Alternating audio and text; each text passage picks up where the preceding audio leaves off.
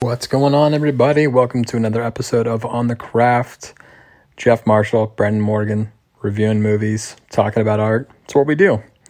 Today's episode is Ishtar. Now, we've only reviewed one other movie prior to this, which was The Natural.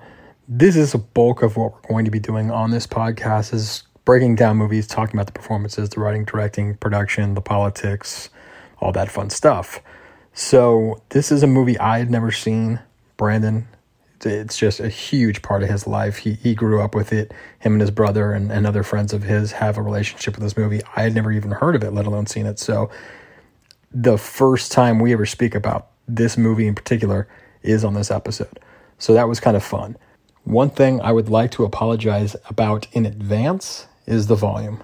This was the second thing I had ever recorded in my life. And unfortunately, I really dropped the ball when it comes to levels on this one. Brandon especially, his volume's really low, so I apologize. It's 100% my fault. I still think you'll be able to understand it and hear it just with a little bit of extra volume, so I do apologize. Episodes from here on out should be much better. Like I said, this was the second thing I'd ever recorded, so unfortunately my engineering skills were not that strong. In any event, this is Ishtar. Hope you guys enjoy it.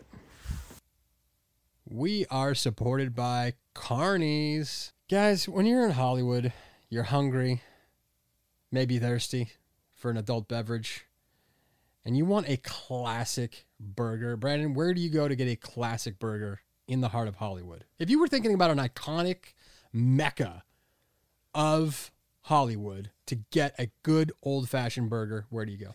Well, first of all, what do you think about when you think about classic Hollywood? You think about the Sunset Strip.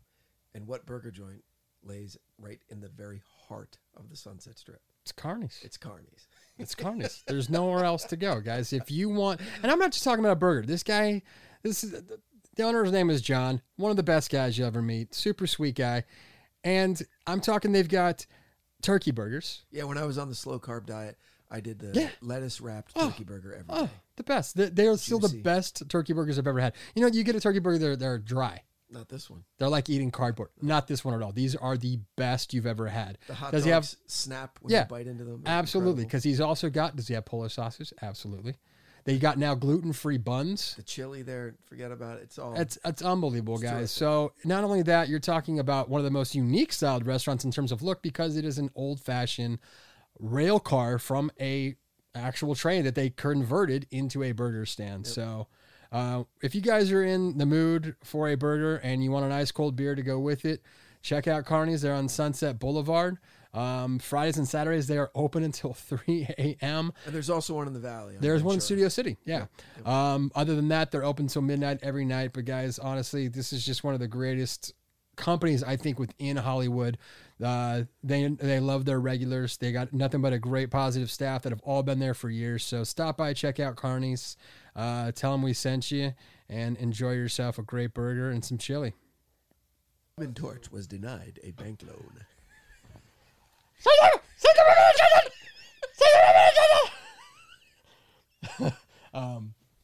It's on fire! Ow, now, brown cow.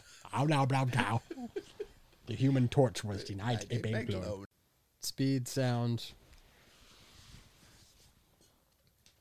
Okay, so after our last episode, Jeff asked me, so what are we going to do next? And I went, I don't know, dude. You tell me. You know, you're driving this train. He says, well, let me know. And It took you some time. I know, it took me a lot of time. And one of my favorite movies, honestly, one of my favorite movies of all time is a film from the 80s called Ishtar. And Jeff had never seen it. And I clutched at my chest in horror that he hadn't seen this masterpiece.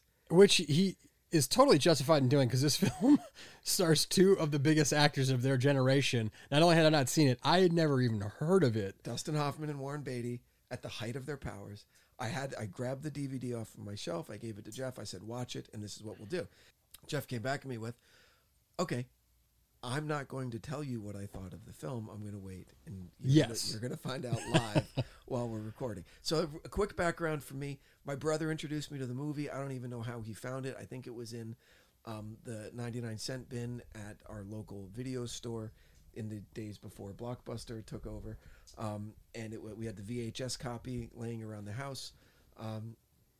I had broken an ankle in high school playing volleyball, and so I was laid up for the first month of my junior year summer, and I just watched that movie on repeat over and over and over and over again. And I had already started acting, and I was into very rudimentary level, like high school level acting teacher, but had some interest and some knowledge of the craft. And also, I'd already been very aware of the brilliance of Dustin Hoffman and of Warren Beatty as these character actor, sometimes leading men, other times really serious Academy Award winners. And then they show up in this movie. And the roles that they're playing, Warren Beatty is playing an unattractive, shy man. Whenever in Warren Beatty's life has he not been the most desired, handsome man in the room? Yeah, right. And conversely, Dustin Hoffman is playing this confident, tough guy. Women want him and men want to be him kind of guy. Right. And when has he ever played that guy in his life? He's always been Maybe Ratso. Maybe Rats, but He had the confidence. Sure, but it was Misguided, but yes. Yeah. And then I was a huge fan of Charles Grodin. Yeah. Obviously, he was he's also so in it. fantastic. Isabella Johnny is beautiful. Right. And that movie, it became one of those movies between me and my brother, and then ultimately through a larger circle of friends, where we could communicate just with lines of dialogue from the movie, right. especially with the songs. Okay. Which we'll get to. So, Yeah. so anyway. That's a topic all on its own. So this movie came out in 1987, which Brandon already referenced. It was an 80s movie. It came out in 1987, written and directed by a woman named Elaine May. Mm-hmm. So again, I'm going to break this down for you guys because I know many of you have not even heard of this movie, like I had not, and you've never even seen it, and you know nothing about it. So I'm going to go ahead and give you some of those details now because I didn't know either, and I had to do my homework. So Elaine May, again, much to my chagrin that I did not know anything about this person because she's extremely talented, especially as a writer. So if we go back and look at her, kind of her beginning in the, I'll say that the early 70s, she wrote a few films, three feature films, and then became friends with Warren Beatty when she wrote the screenplay for Heaven Can Wait. Correct.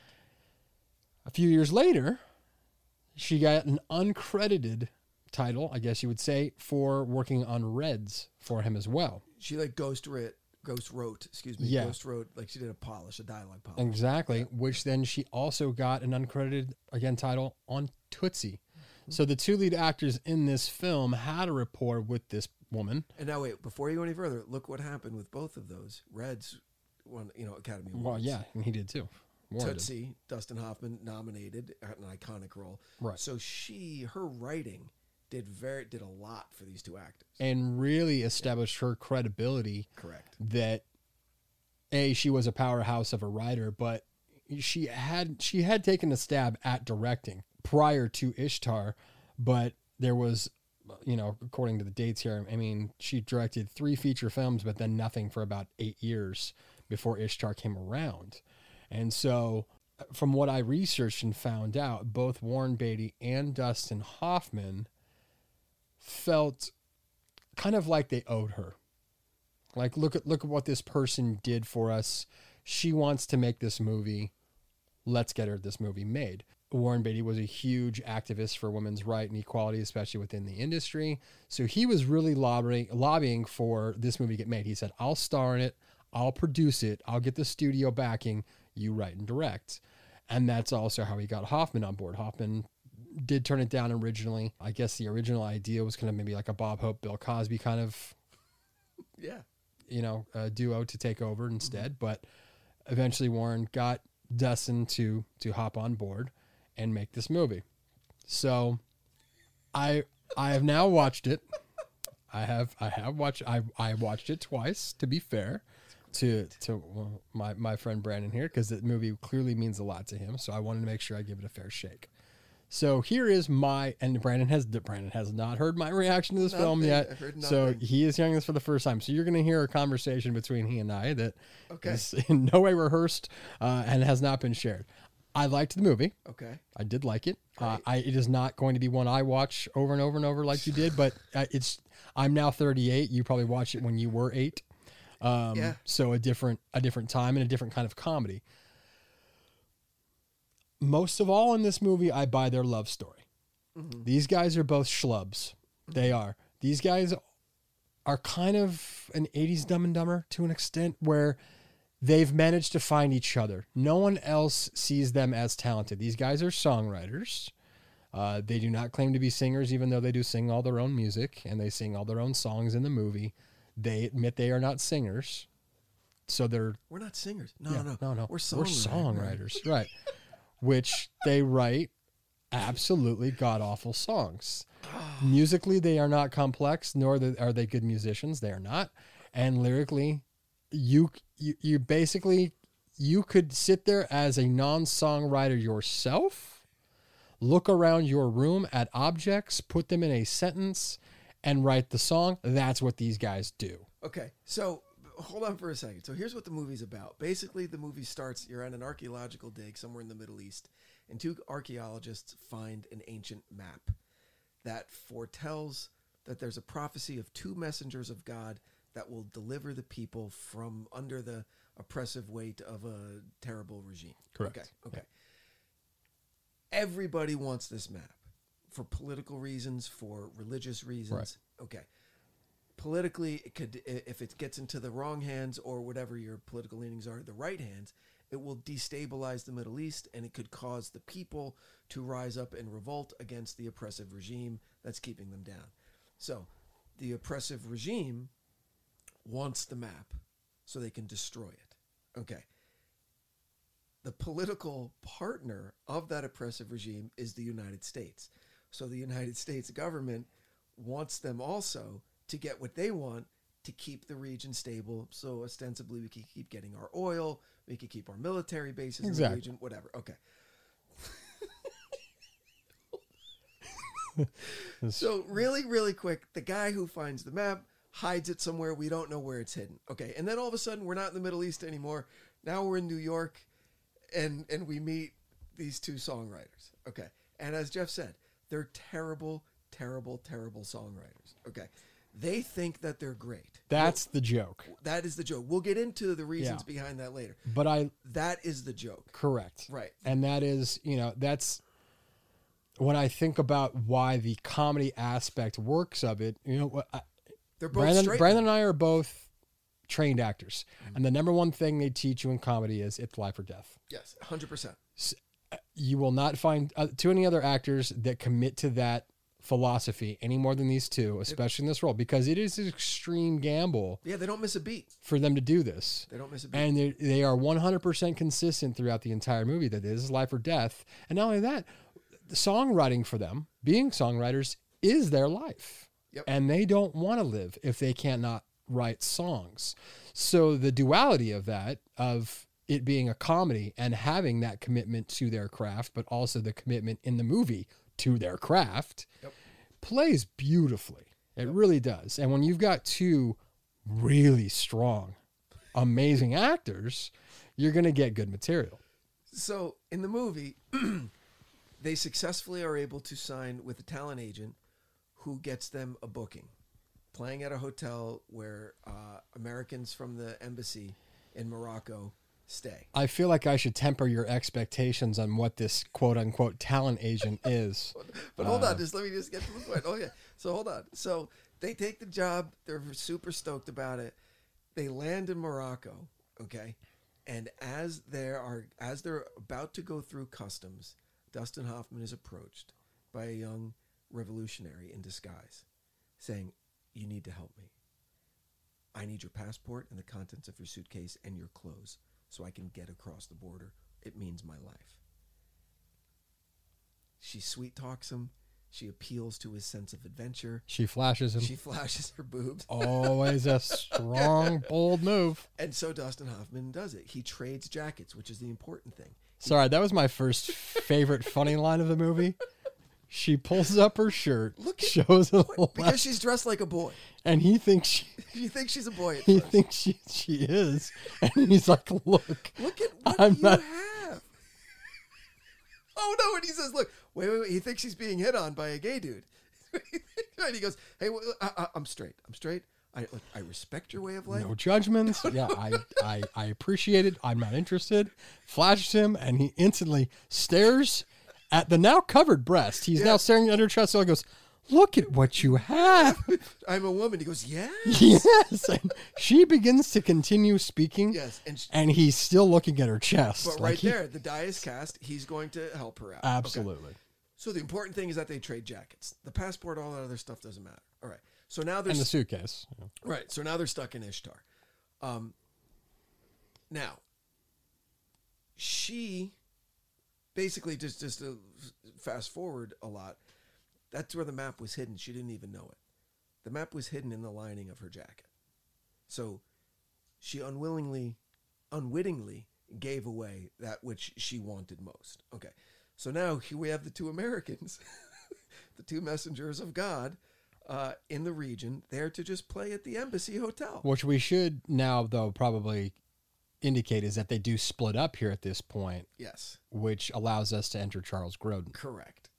Since Dustin Hoffman no longer has his passport, he's delayed getting into Marrakesh. Warren Beatty gets to go there. Right. Dustin Hoffman gets approached by a Secret Service, a CIA agent, who's out to just hustle him the whole time. And it's Charles Grodin, pitch perfect. Doing what he does best. Yeah, doing what he does best. So let's get back to these guys as songwriters, Lyle Rogers and Chuck Clark. Lyle Rogers is the character that Warren Beatty plays. Chuck Clark is Dustin Hoffman. So, look, no, I'm no clinical psychologist at all or psychiatrist, but it is the encapsulated vision perfectly realized Dunning-Kruger effect. Okay, Dunning-Kruger effect is a psychological condition that was identified and popularized by two clinical psychologists, Dunning and Kruger, okay, which states that, and I'm going to massacre this, I know, but you'll get the gist of it. It states that the intelligence required to be good at something, okay, the intelligence, not the talent, not the ability, the intelligence required to be good at something is the same intelligence that is required to realize that you're not good at something. Okay, so you don't know that you're not good at it. Mm-hmm. You can't know. You simply lack the intelligence to realize that you lack the intelligence to be good at it. So you just don't know. You're in this blissful state of ignorance thinking that you're great. And if you've ever watched the auditions for American Idol, you can see those are the funny ones that they show you. Personified. They right. think that they're great. And they are shocked to learn. They're shocked. They think you're crazy. That these judges don't see their talent. Right. Yeah, exactly. And it's sad to see, it's essentially, because sad. They'll go on the rest of their lives thinking that. Okay. Right. Now, as a writer in Hollywood, I speak a lot. I work with people, and they're always asking me, "Can you read my stuff?" When I was up and coming, there were some really good, talented people that agreed to read my stuff. It's tough to get people to read something if there's nothing in it for them. But, and I come across it a lot. There's some people that you and I both know. I won't name names. And the one caveat that I give these people when I say, "Yeah, I'll read it," I said, "But I'm going to be honest with you, with my assessment, and it's just one guy's opinion. Absolutely, doesn't mean you got to hang your hat on it. Right. But I'm going to be honest with you, and a lot of the times, it's really, really terrible." When I'm reading, so like everyone's stuff is when you're starting out, you know what I mean? Right. But every now and then you run into someone who doesn't believe you, who doesn't get that what they wrote is so terrible. Right. It's like, have you never seen a movie before or read a book before or read a magazine article so you know where this is lacking and where do you not see how your material does not stack up against this material? Do you really think that you're going to send this out? Correct. And it's going to get made and it's going to be $1 million sale tomorrow? Which again, you've seen Simon Cowell a dozen times say, "Do you think you have Whitney Houston's voice? Because you don't."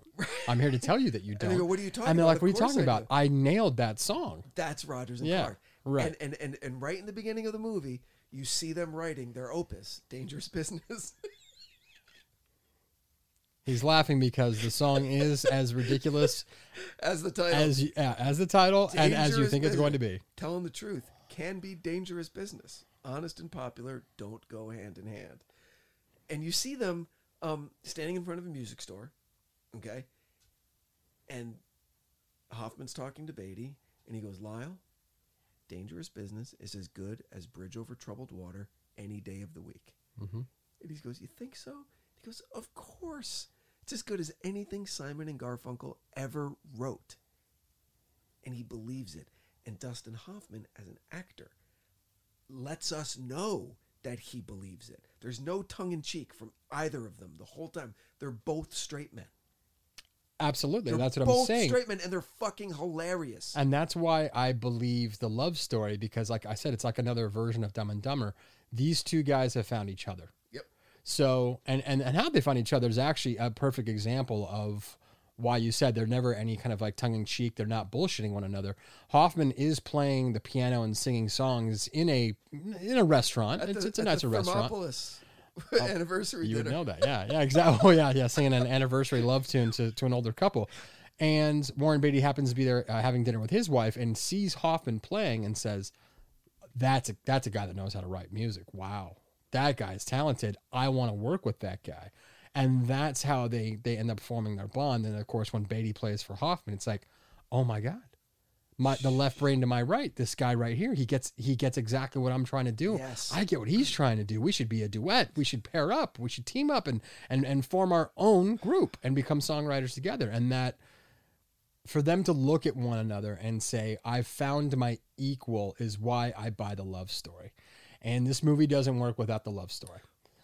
And again, when you have two wonderful actors that will commit to that, I hate to go back to Dumb and Dumber, but it's a great, I think analogy for this is that's really all you have. That's really all you need in order to propel the story forward, because I'm rooting for them and I want to see them succeed, even though I know at my core, they're not going to, Right. but you want that for them because they're going to try their best in order to achieve.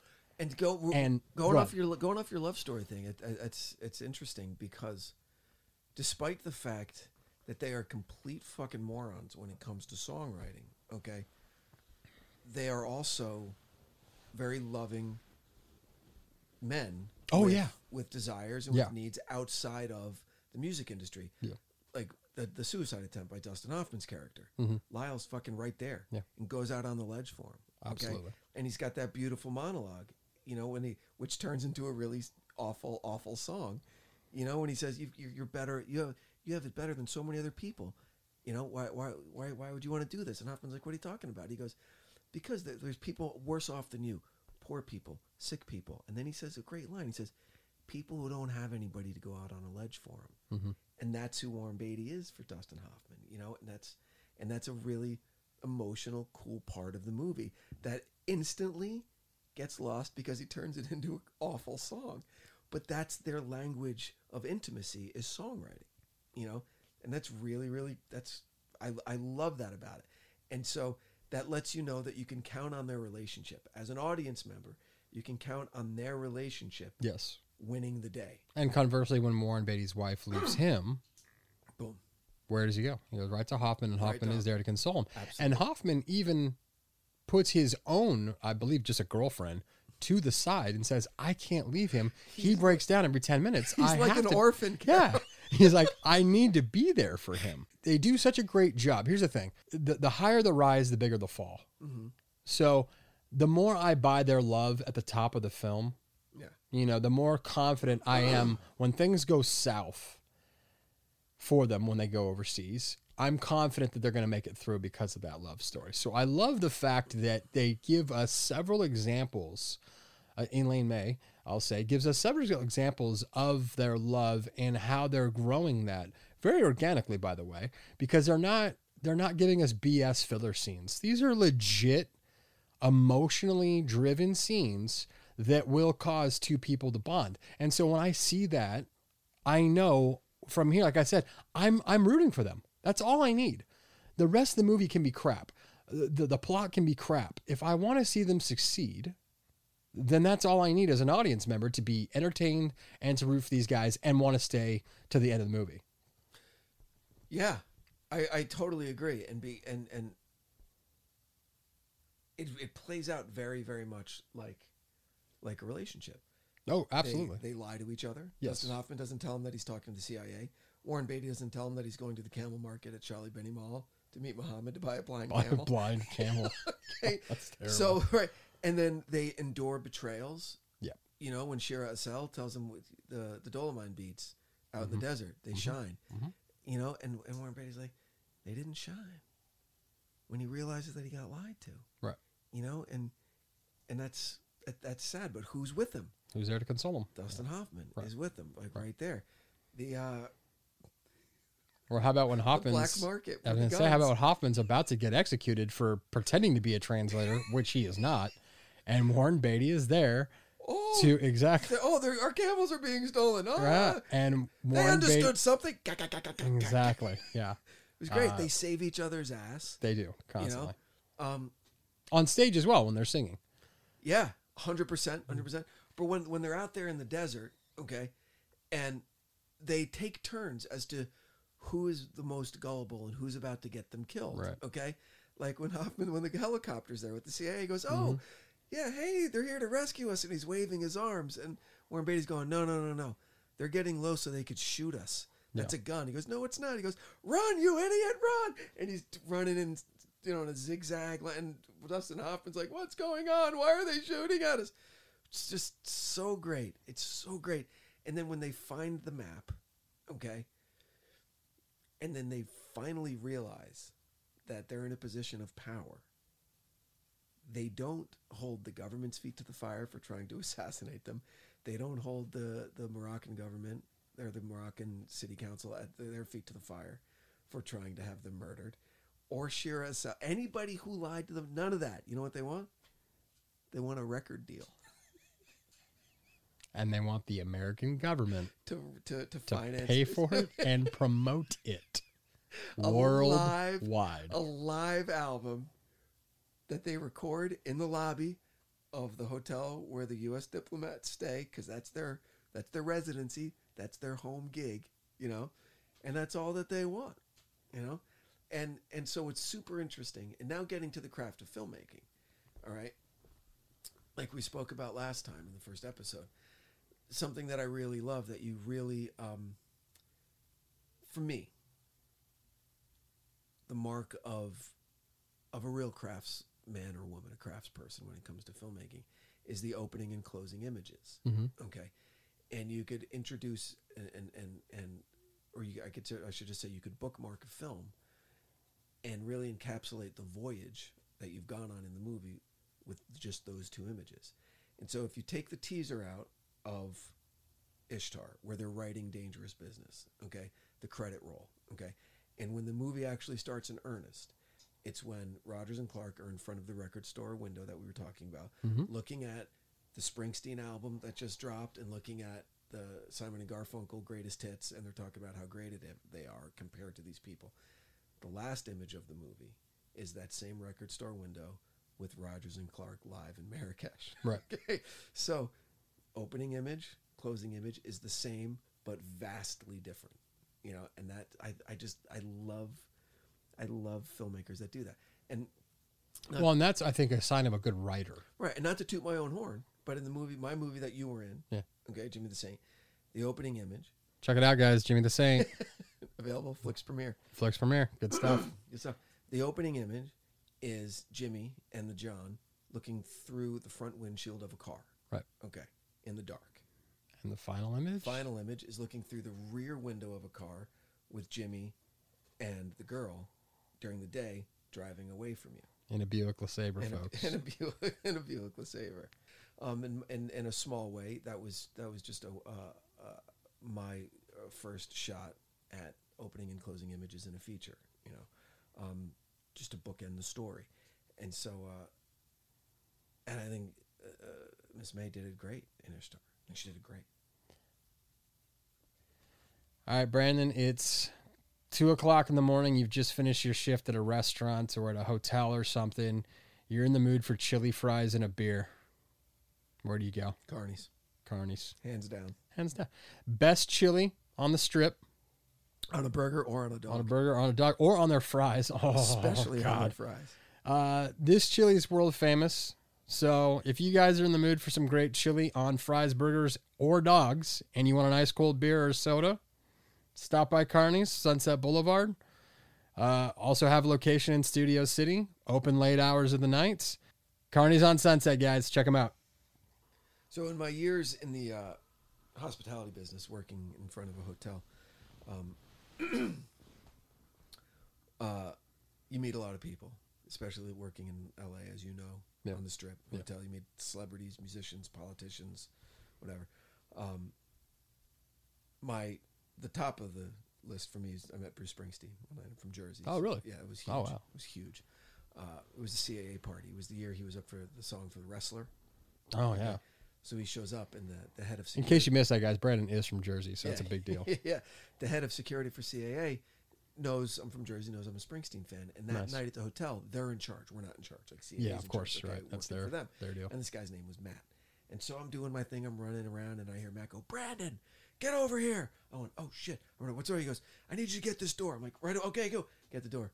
And first it's Patty, and then Bruce Springsteen. Get out. Wow. And I look at Matt, and he's like grinning like it was a big setup, right? Yep. And he goes, "Hey, Bruce, this is my good friend Brandon." He was looking forward to meeting you, and he shakes my hand. And he goes, "Hey, good to meet you, son." And the only thing I could think of to say was, "I'm from New Jersey too." Right? And he shakes my hand, and he laughs, and he turns to his wife, and he goes, "Hey, Patty, this kid's from Jersey." And she goes, "You're a long way from home, honey." And then just they walk into the party, and I'm like, ah. It was great. But also high up on the list is several times I'd met both Warren Beatty and Dustin Hoffman and spoke to them specifically about the movie. Okay. And both of them had the same reaction at first. They eyed me a little suspiciously, like, am I just a really brave kind of idiot who wants to break their balls about this movie Right. because of its reputation? But Right. then they quickly realized that I was a genuine fan of it, and were able to talk just about, because I just wanted to talk to them about their acting performances in it, Yeah. because I was so blown away by it. But the reason for their, I guess, trepidation to talk to people about it is because the movie is known as one of the biggest flops in the history of Hollywood. Yep. Okay. To the point where when Kevin Costner's Waterworld went famously over budget and even more infamously tanked at the box office, they were calling it fish tar. Oh, wow. I didn't know that. Yeah. And then years and years, decades later, my friend and yours, Mitch Glazer, Yeah. made a movie called Rock the Casbah with Bill Murray. Our friend Jeremy was talking to Mitch at the hotel one night, and Jeremy's a huge fan of Ishtar, and was talking to Mitch about it, and said, "Mitch, what's it about?" And he told him, and Jeremy goes, "Oh man, it sounds like Ishtar. It's great." And Mitch goes, "Whoa. Don't even say that, man. Don't even say that." And then unfortunately, Rock the Casbah didn't do that well that year. But so the history of the film, despite its really genius, and I don't throw that word around lightly, really genius acting performances, is historically known as basically, it's a cautionary tale for cost overruns and political infighting and Well, let's talk a massive little bit. losses. Let's talk a little bit about why the budget Balloons. was so high. Yeah. Why when I was ballooning out, why did they blow right by it? It's on location. So there is Yeah. Yeah. So here's what we know. The budget for the film was $55 million. This is the production would have been in 1985 with a 1986 release. Yes. That film moved from Christmas of 86 to the spring of 87. So they thought at first a Christmas movie, they were thinking Oscars. Correct. Yeah. So there's a combination of things happening here. Budget $55 million. It made 14. Yikes. Lost $41 million. Each lead actor taking home $5 million for their performance. Not a small amount of money in 1987. And again, this is Warren Beatty's first film since Red. He hadn't worked in 5 years. So let's $55 million budget. So Correct. In 1991, when James Cameron directed T2, that was like an $89 million budget, and people lost their fucking minds Yeah. about how much money was spent on that movie. Right. And so 4 years later. Yeah, just 4 years later. So $55 million was far and away the most expensive movie. Right. Okay, that had been made then.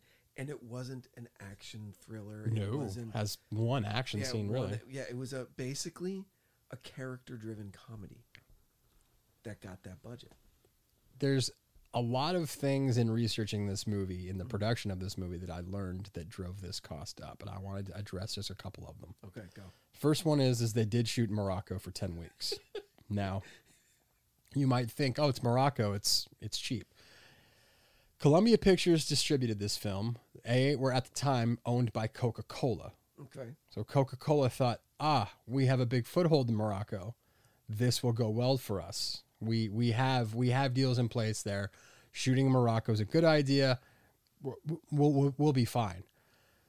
The problem is that no one in Morocco, at least locals, know how to work on a large budget film production. Number one. Number two, there is a loss in translation problem where they ask for extras, and literally thousands of people showed up to be extras.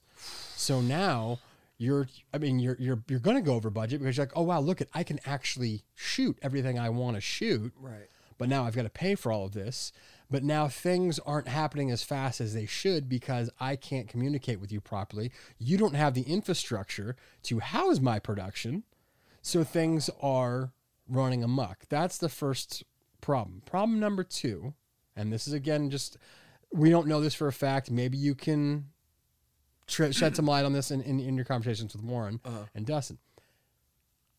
Warren Beatty constantly butted heads with Elaine May on this film, to the point to where at one point we have crew members and actors who have heard the line from her, if this is what you want, you shoot it, I'm done. Wow. So at one point in the production, and we think this is the action sequence with the helicopter, she threw her hands in the air, walked off set. And Warren was left with the decision of, how do I handle this? They ended up squashing it. No, I want you to shoot it. Side note on this actually is that Elaine May was battling really bad toothaches on set this entire time and would constantly leave set to go over and deal with her pain in private because she didn't trust any of the locals in Morocco to deal with this toothache. So she's in constant pain in the middle of the Sahara Desert. When that's the leader of your production who is in pain and in constant discomfort, not only in that regard, but also in the 120-degree heat. And butting heads with your lead. And butting heads with your leading man, who's also the producer of the film, who can get you fired, and you have that pressure. On set in Morocco, which can't house your production, you're dealing with a lot. Oh, and you haven't directed a film in 9 years. You're dealing with a lot, okay? I'm wondering, man, I didn't know that. I didn't know that. Well, then here, let me set up one last thing about the production and why it went over budget. And it's kind of two things tied together. They finished their 10 weeks in Morocco, and they decide they're going to come back to New York, take a month break. Now you got to send everybody away for a month, and then you hope you get them all back. Yeah. And you're going to shoot all your stuff that you need to shoot in New York. Two things happen there with the budget. One, the director of photography is an Italian. He had an Italian crew. Due to union laws there and how they work, you needed to have a backup crew to fill in the hours. Yeah. Guess what? That crew gets paid full time, even though they don't work full time. So now you're going to shoot in New York, not a cheap place to shoot, with two crews, and you're going to use 1.25 of the crew. Wow. Number two thing happens. Warren Beatty goes to the head of the studio and says, Elaine cannot direct. And he says, all right, fine. We'll fire her. He goes, no. I don't want her to get fired. I'm just saying she can't direct. Well, all right. No, you don't fire her. Then I'll fire her. Well, no, if you fire her, then it's going to look bad because I was the one that vouched for this film in the first place because I wanted her to make it. I'll just shoot everything twice. I'll give her a take. I'll give me a take. The numbers on this, Brandon, that I told you about, the 61-1 was not the budget and the return. I misquoted. Oh. That was the amount of hours shot was 180 hours of film shot and only an hour and 47 minutes in the final cut. That is a huge, complete. Wonder where the footage is. I wonder where the footage is, and now we know where the money went. Here's the last caveat. There were 3 editing teams. Elaine heard May's, about that. Warren Beatty's, and Dustin Hoffman's. That's too many cooks in the kitchen. I wonder which cut we see. According to what I found, Mm-hmm. a mediator was brought in, an agent of who repped one of those three people, or maybe a couple of them. Mm-hmm. And apparently he was given final cut. Now, we don't know this. According to Warren, it is her final cut. Oh, that's nice. But everybody had their input on it. And all the editors threw their hand up in the air because no one saw the film all the way through. Not one editor cut the film all the way through. It is literally a collaboration between multiple editors and multiple people directing the edit. Giving notes. Giving notes. Oh, that had to be such a fucking headache. Now, Holy shit. last thing I want to talk about is the head of this studio, when they're getting ready to market the film, apparently had some sort of issue with Warren Beatty, didn't like him, didn't want him to do well. Yeah. Almost sounds like he was going to cut off his nose to spite his face. And we get the impression kind of pushed the film to tank. Warren Beatty at the time is also dating our lead actress in Ishtar, Oh, Isabella Johnny. Wow. who does basically Elaine May resents because that's interfering with her ability to direct Warren Beatty.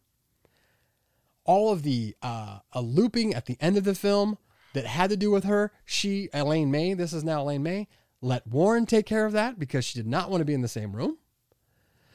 You have all this animosity between the people. You have all this animosity and lack of belief from the studio. And then you have so much budgetary issues and logistical issues. It self-imploded. It didn't stand a chance. I don't care how good it is. No matter how well you did marketing it to audiences, it was number one the weekend it came out. It was number one. Yeah. The second weekend, Beverly Hills Cop 2 came out, destroyed it. Forget about it. Destroyed it. Okay. But when you're dealing with this much shit behind the scenes, there's no way for this film to succeed. There's just no way. You know who Isabella Johnny dated right after Warren Beatty? No. Daniel Day-Lewis. Oh, get out of here. Fuck yeah. She's a gorgeous woman. Gorgeous. And honestly, the scene where she's sitting talking to Hoffman On the bed. about losing her brother. Yeah. Don't sit on the bed. It's too late for that. Oh my God, which is a great line. Yeah, it's funny, but that's a great line because what will women do? Yeah. They'll come over because she realizes she misjudged Hoffman. She goes over to sit down next to him. And he's like, no. You don't get to sit next to me. You haven't earned that. It's too late. I know what you're trying to do, and I call bullshit. But she sits down and she literally, I'm going to give the editing here some real credit because it very sporadically cuts back to Hoffman. It really allows her to experience the moment to moment. It's great.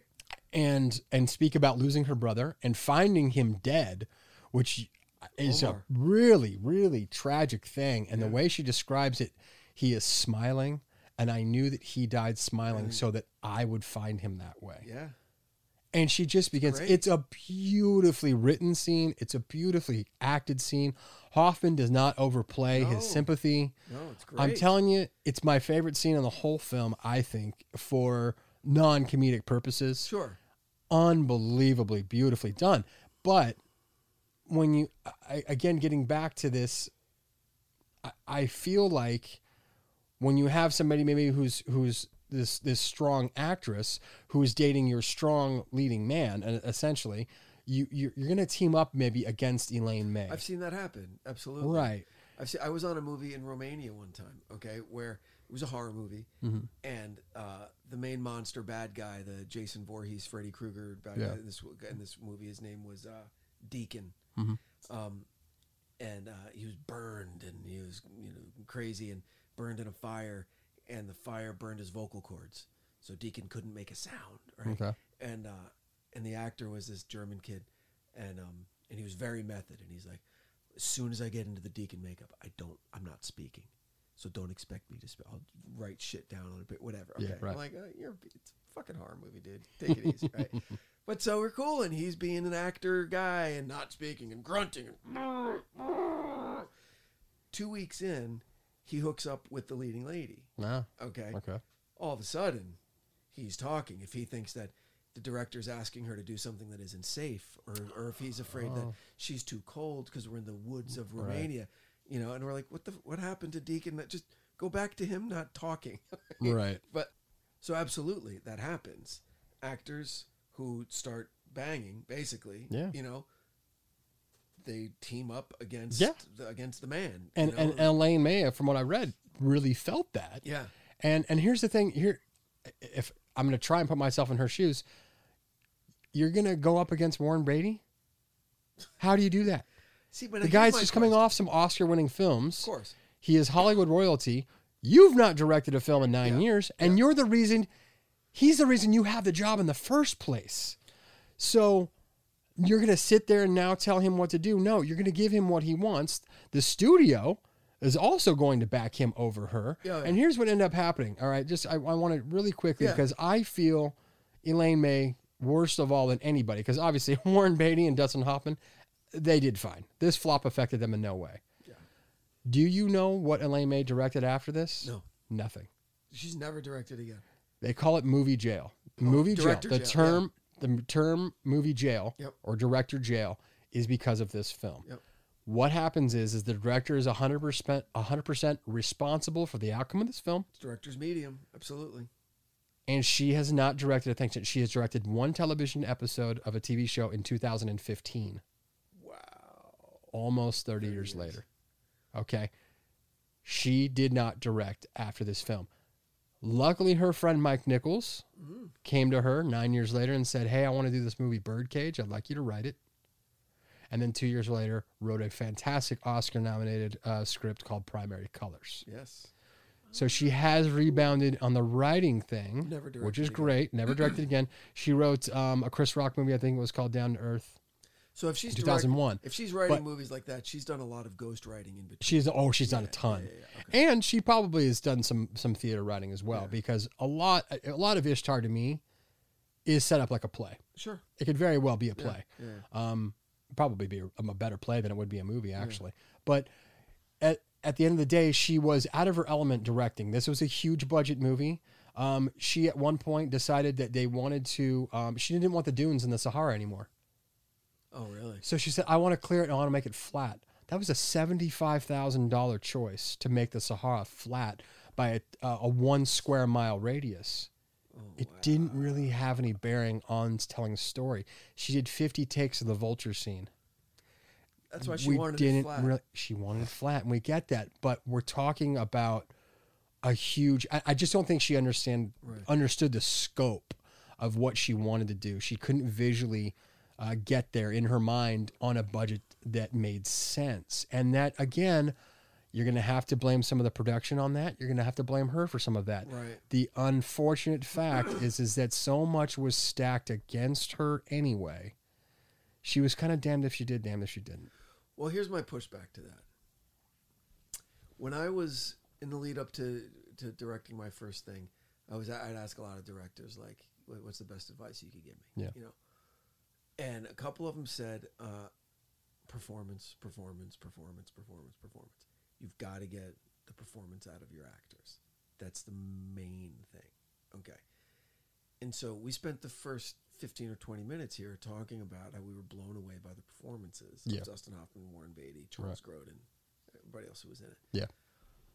And so it's very much surprised me to learn that she and Warren Beatty were beefing so much because of the power of his performance and the strength of his performance and the beauty and like perfection of his performance in that usually doesn't jive with being at odds with your director, because the director is the one who's in that monitor and is watching, and what all that's going through a director's mind, when a good director anyway, is when they're looking at that monitor is like, okay, was that honest?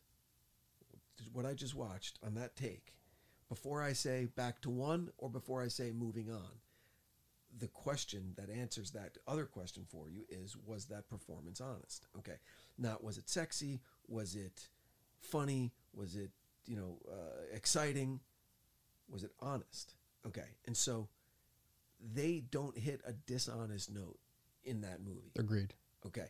And so she was at least making that call, and so, but maybe she focused too much on performance and was out of her depth with regard to the larger macro style of Correct. directing I a big think- studio movie. I think, and I'm going to back you up. I Yeah. think that you're 100% right in the regard that she got the best performance out of her actors possible. Yeah. Especially when you have two actors that are very specific in their choices, that obviously had very passionate opinions about how they should be shot. Yeah. Number two on that is, yes, I don't think she understood the scope Right. of the production. Now, Yeah. again, if you look at the other films she had directed prior to that, one was The Heartbreak Kid, which again was probably in 1971, was probably a much smaller budget. Oh, When you're yeah. given $55 million In the 80s. in the 80s, we'll chalk it up to probably $150 million budget today. Agreed. Especially when you're talking about shooting in Africa On location with two huge stars. for 10 weeks. Yeah. With the unions and whatnot, what they are now, and the safety that would need to happen today in order to do that, you would never give that to somebody who hadn't done it before. No way. So I want to say that I think she got a raw deal. I don't think she got the support she needed in order to make a movie that the studio was eventually going to back. Because when they did their market research, although it seemed to kind of test well, the studio had no belief in it. And then what ended up happening when you're supposed to have a Christmas 86 release, which moves to April or May of 87, now the media gets wind of that. And they start tanking it for you Absolutely. because, oh, well, clearly something's wrong. Something's got to be wrong with it. Why would they do this? Because they just yanked it from Oscar contention to summer release. And so Oof. when we talk about the politics of filmmaking, this is what we're referring to. Yep. Okay.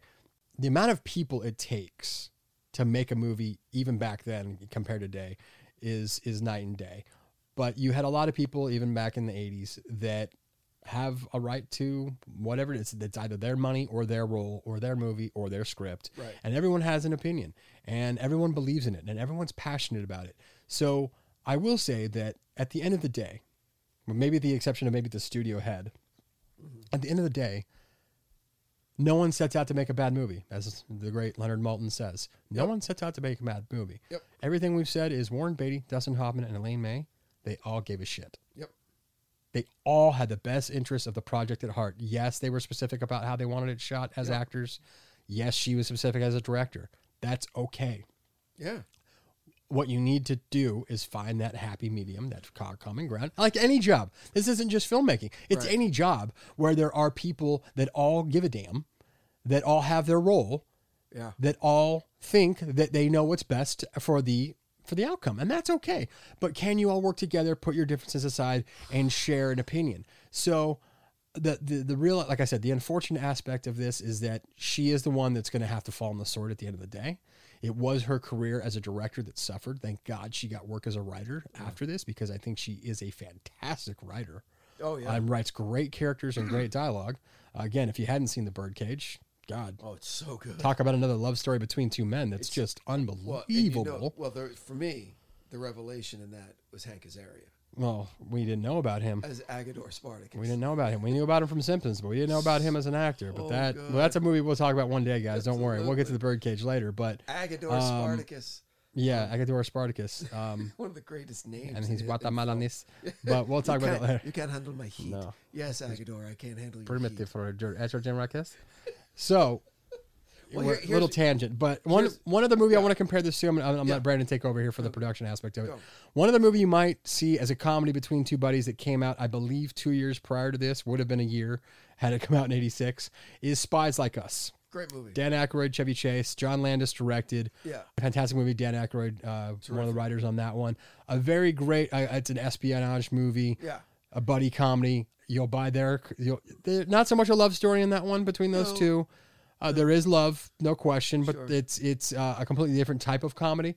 But it's very much a fish out of water story, and I do recommend it. It's going to have similar properties to it and characteristics to Ishtar as Dumb and Dumber does to Ishtar. So it's one I would recommend you guys check Yeah, out. the difference, and a terrific, you can really see the dichotomy in characters and how they're written between those two movies. Yeah, Because in Spies Like Us, Dan Aykroyd is good at what he does, very true. and he's smart. Very true. Right. Chevy Chase is bad at what he does, Right. but knows So there's it. more of an Abbott and Costello. Exactly. He knows Yeah. he's bad at what he does, and so he tries to make up for it by being like a grifter and a con man and you know, Right. messing with people. Whereas in Ishtar, both guys are terrible They're at what they equals. do, Right. and they think that they're great. So it's And their belief is in one another, not just themselves. absolutely, Right. absolutely. But here's what as we're nearing the end of this, here's something that that about 5 or 6 years ago, my brother sent me an article that really warmed my heart with regard to Ishtar. It was the definitive list of the most underrated films of all time. Underrated. And Ishtar was like number 3. Interesting. Okay. What is it? Rolling Stone, Variety? Do you know? No, it was more of like a Leonard Maltin type of Okay. publication. Maybe Siskel and Ebert. So, Okay, all right. because the main So maybe like a Critic's Choice. and the criteria about it was what made it underrated was critics went back and rewatched movies that they fucking panned at the time of release. Yeah. And rewatched them again. And how would you review it today? Right. Okay. And every critic that shit on Ishtar, okay, upon rewatching it, said, "Oh, you know what? Maybe I was a little prisoner of the moment with regard to this movie, and with all of this, the stuff leaking out from the studio, and how damaged the relationships were, and how over budget it was, and all of that. Yeah.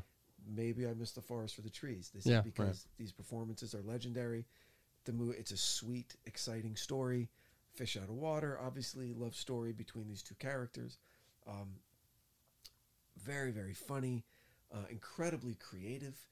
It's hard enough to write a song, just to write a song. Right. When you're trying to write a good song, that's even harder.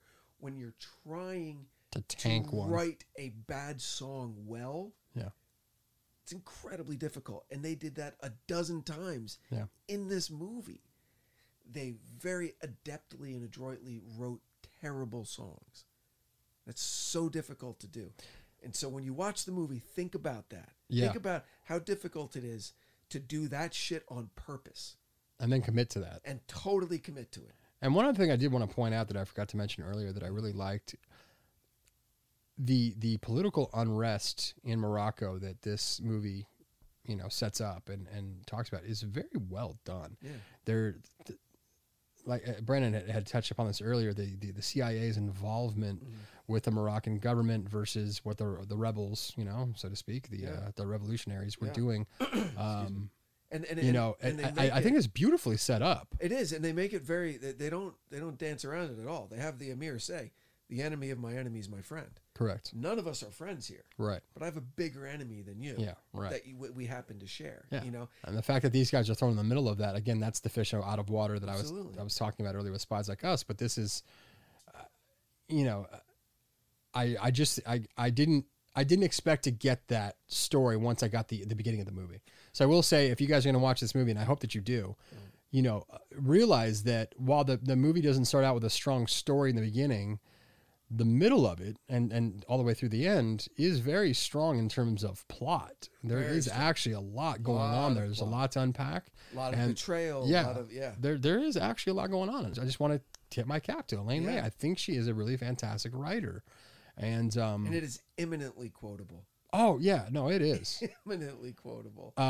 Scorsese, Tarantino, Edgar Wright, all quoted as loving this movie. Yep. I think it is one that you guys should check out with an open mind. Yeah. You have to go in there with the right attitude. Yep. I think Brandon would concede that. You go into it with kind of a Dumb and Dumber expectation, I guess. Yeah. You're going to get more in terms of story, and acting is subjective. So, but in my opinion, it's a different kind of buddy comedy. Yes. So give it that chance. I think when you watch it, to allow it to just give it time to affect you, because Definitely it's give it it's time. gonna take probably the first 15 to 20 minutes for you to really get into it. In my Get opinion. into what you're seeing. That it, Right. It's this, what Steve Martin said about stand-up comedy is making the people wait as long as you can before you release that tension and let them laugh with the punchline. Right. Okay. That's good. Yeah. And they never let you do that. Lewis and Clark don't ever break character and say, all right, we were just fucking around. We know we're being It's Rogers idiots." and Clark, not Lewis and Clark. Oh, sorry, Rogers and Clark. They never wink at the camera and say, Right. "We know this is silly. We're in on the joke Yeah. with you." They're not in on the joke. It's legit. Yeah. And here's the last thing that I got for this. Speaking to both Warren Beatty and Dustin Hoffman about the movie. Name Okay. drop. Okay, speaking to both of them about the movie, it's really funny because Warren Beatty wasn't at the hotel.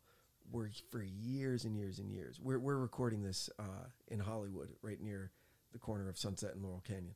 Our polling place was way up on Mulholland, off of Laurel Canyon. Okay, my wife's family, so we've been voting for years and years and years. Right down the street from Warren Beatty, so it was a polling place. We'd see him every election day.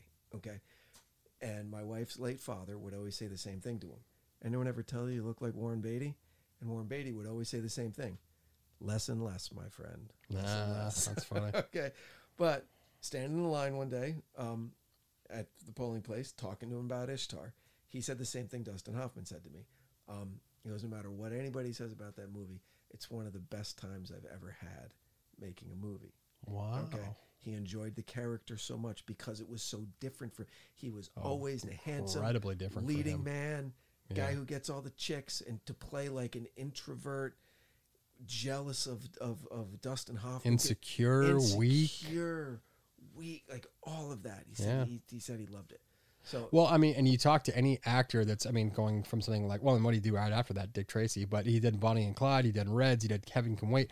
He did all these movies where he is the strong leading man. Yeah. Again, he goes right back from there to Bugsy and Bulworth. But it's like, Yeah. that was his typecast, if you want to call it that. yeah, When you have the opportunity to play the complete opposite, yeah, whether you're Charlize Theron doing Monster, all of a sudden Yeah. not being the, you know, right, the, right. The piece the, of, the blonde the the blonde gorgeous- bombshell anymore. Yeah. You know, you have that opportunity to play that role. That's got to be attractive Sure. to an actor to finally flex that muscle and say, "Yeah, look, I can do this too." How good was he in Bugsy, man?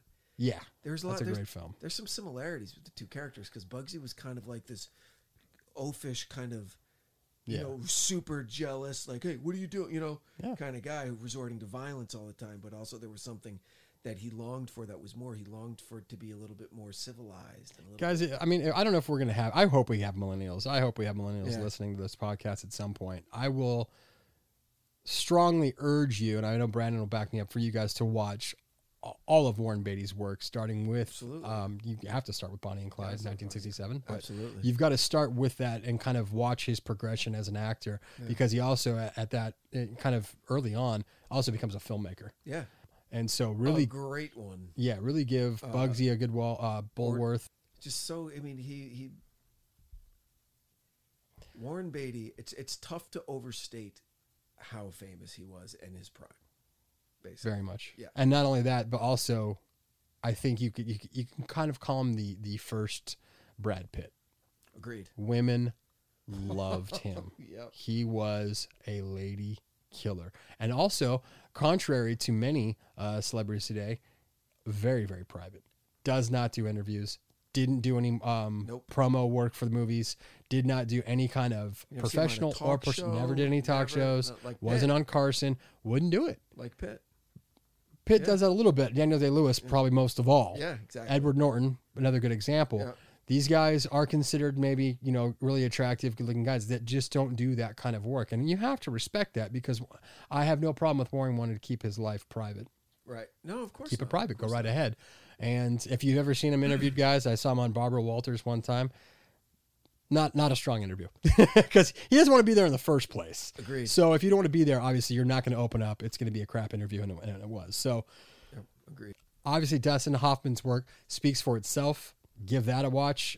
Anything that he's ever done, I think, is worth watching. He's someone who handles comedy as well as drama, and you don't think about that when you think of Dustin Hoffman. I love watching, most of all, comedy in his dramas. Yep. Rain Man's a great example of somebody that, Yep. I'm sorry, of a character that would play that you wouldn't think there would be much comedic moments for it. He has 5 great comedic moments in Rain Man Yep. when he's really not supposed to. Kmart sucks. Of course, your shorts are on the highway. There's just so many great moments in there. So, again, I think when you guys, I hope you give Ishtar a chance. Am I using you, Ray? Am I using you? Yeah. Yeah. Shut up. Shut up, Ray. He's answering a question from a half an hour ago. This is why Brandon and I get along. Guys, thanks so much for listening. Thank you. We're going to have a new movie for you next week, or maybe we'll have a filmmaker next week. We're not sure yet, but give Ishtar a chance. Write in on social media. Let us know what you guys think of it. And we'll talk to you guys soon. Thanks for listening. Thank you.